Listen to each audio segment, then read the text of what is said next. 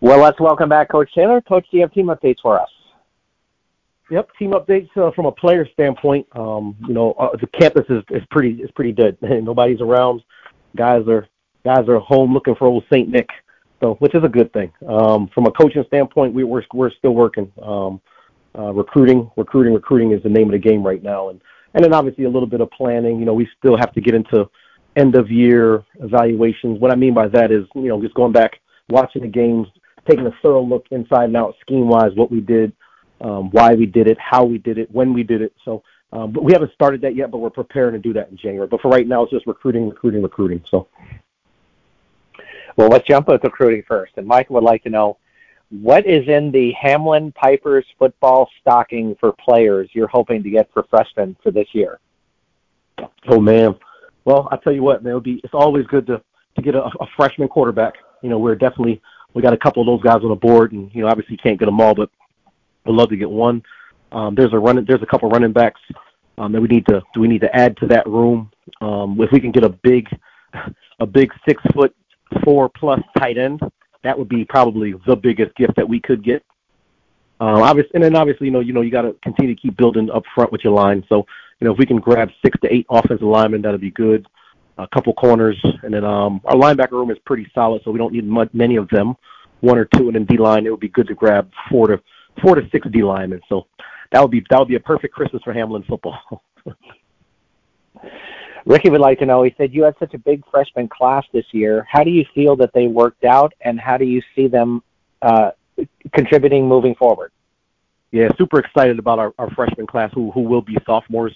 Those guys made it through. I mean, we got much bigger in our 2023 class, and the goal for 2024 is to be, if not as big, but bigger. I love our young offensive linemen. I love our young defensive linemen.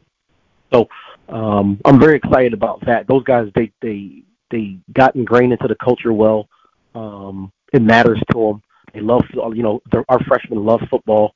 So it's really good to work with, and it's exciting that they're going to be sophomores. It's exciting to watch this freshman class mature into sophomores. I'm excited. I am excited about that. Next up is Jenny, who would like to know, how do you feel or evaluate the team's overall success from this past year? Well, like I told the team at the end of the year, we were a better football team. So that was important to me that, we didn't go backwards or stay the same as 2022. We did get better. There's still so much meat left on the bone, though, man. We have a lot more we got a lot more left in the tank. So I'm excited about that. But, I'm not going to say it was a totally successful year, but we got better. And that's what the goal was for this year. We needed to get better. So now we got to take another step next year. So. Next up, we have Ron, who would like to know, Coach, can you explain a little bit to us about what it means that Charlie Wilson was named to the College Sports Communicators Academic All-District Football Team? Try to say that fast 3 times in a row. Okay. Yeah, well, Charlie's, obviously everybody knows who Charlie Wilson is. If you're a football player or if you're not, outstanding student, great football player, and more importantly, just a good, I only want to call him a kid, good young person. So it means a lot. It means a lot to our program, it means a lot to the school, and it means a lot for his family, man. His mom and dad are awesome people, super supportive, and very, very proud of all the accolades that Charlie Wilson is getting. And that's a testament to him. It's a testament to the offensive line, our quarterback, running backs, tight ends. Everything matters. So it's a team award. So I'm learning about this a little bit too, Coach. So that's like a national thing that he's chosen for? What kind of the requirements that got Charlie into that? You know what? That is our SID, Sports Information Director. He's the one that kind of is in charge of doing all the nominations. So I don't know all the ins and outs to it, but I know there's certain awards that, there's some guys on our team we can't nominate, but Charlie, he checks all the boxes. So we nominate him for a lot of different things. And sometimes there's some outside people that look and they say, hey, this kid is worthy of this too. So. Fantastic. Next up, we have 2 for you from Joe. He would like to know, who is the guy on the Hamline Pipers football team who always is in the Christmas spirit no matter what time of year it is? Oh, that's easy. That is hands down, that's Caleb Leaders. Caleb Leaders, number 7, man. He's going to be a 5th-year for us, so super excited to get him back into our mix this off season. But, we got a lot of guys like that, actually. I kind of jumped the gun. Evan Miller is a guy that's never had a bad day. I'd probably say Evan Miller and Caleb Leaders. Those are two dudes that are, and Alejandro. Alejandro's always pretty upbeat and is always upbeat as well. So I'd say those three guys. Joe would also like to know, who is the Hamline Pipers Grinch? The Grinch. Who's the Grinch? That's a great question. The Grinch, depending on what day it is, could be Coach Taylor. It could definitely be Coach Taylor, depending on the day. Jim would like to know, he says, Coach, I don't know if you saw that Division III championship game, but wow, Cortland sure played an impressive contest. Best game of the year. Man, how about that, man? First of all, they're playing a national powerhouse. And at any point when you're in that game, whoever the other team is pretty doggone good, right? But North Central's been there before. But for Cortland to win it, the school from out east, super excited about that. I remember Cortland and Ithaca coming through our high school when I actually was a high school player. So only reason I knew those schools because they were coming in and recruiting, other players. And I was like, wow, Cortland, Ithaca, where are those schools? And to see Cortland win it, that's a pretty cool deal. So good for them. Damon would like to know, how do you feel the long layoff affects the college football playoff teams, and how does it benefit, if any, one team over the others? Good question.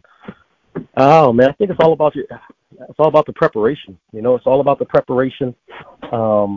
It is tough, when you're in a groove, so to have those teams lay off like that, it is gonna affect some people. So, but again, it's all about the preparation. If they prepare the right way, it'll be a good deal. So. Gary says, Coach, you're always the guy on the in, so tell us what your thoughts are so far of Hamline basketball, both for the men and women. Yep. Super excited about where the women's program's at, right? Alex Folke, who's actually our AD now, he really built that thing up, and Coach Josh has taken it, he's taken it and ran with it. Men's basketball, they got some transfers in there. They got some bigs in there. Coach Hayes is a legendary coach. He won his 100th game, which is outstanding. It was super cool to see him win it and congratulate him afterwards. So they're doing good, man. When they win, everybody wins. So super excited about that. Let's talk some NFL with you. Chris would like to know, do you think that Minnesota's quarterback situation keeps them out of the playoffs? We talked about this on this show for, Rob, I think we've been on 9 or 10 years. We talked about Pop Warner, Division III, Division I, NFL. If you ain't got a quarterback, it's tough to have a chance, man. And I know they're struggling on their second and third, so it's going to be tough. But I know their head coach is a good ball coach. I'm a big fan of Coach Flores, the defensive coordinator, keeping them in games. So they just got to keep playing. Just keep playing and try to chop it down one game at a time. Our buddy Andre returns. I'm liking his messages more and more because they're just short and to the point. So 3 in a row, Coach. I'm stressed. Dre, a lot of football, man. A lot of football left. We got the Giants twice. Again, we knew, Dre, when this thing started, this was going to be a tough 3 weeks. If we could have been, we could have got one of them. We could have got two. It would have been great. We could have got all three. It would have been awesome. But we knew it was going to be tough. So let's not panic. Let's put the good vibes out there. Everybody, maybe go get a cheesesteak, some little comfort food. Make yourself feel better. We'll be okay. We'll be okay. We're going to be fine. We got to get this next one, though. So we'll be locked in. Ray would like to know, how serious do you see Detroit as a challenger in the NFC? I'll tell you what, if things keep going, Detroit might be coming to Philly. So I'm worried about them, man. Their head coach played in the league. His mentality, he's a tough guy, and you can see that it personifies. It filters into their team. So I remember Coach Dan Campbell as a player. Man, he looked like he could still play actually. So I would hate to see Detroit in the first round against Philadelphia, but that could happen. But they're real. They are real. So next up we have Ian, who says, Coach, I understand that this show is geared primarily about football, but how about a little love for those Timberwolves, who are the top team in the Western Conference? Hey, let's go. Huh? How about it, man? The only time I didn't root for those Timberwolves when they played the Sixers 2 nights ago. But how about them T-Wolves? And like I said, being a transplant, meaning not from here, I still follow the Minnesota teams, and you want those Minnesota teams to do well because when they do well, the city does well. When the city does well, everybody does well. So I'm fired up, and I'm hoping I can get over and get a chance to see the Timberwolves and watch some dudes play, man. So I haven't seen any yet live, but I used to get out to one or two, and I'm excited about that. I'm super fired up. Sylvia would like to know, she says, Coach, I know you're always a sharp dresser, but you had to have worn a freaky Christmas sweater at some point. Tell us about what it looked like.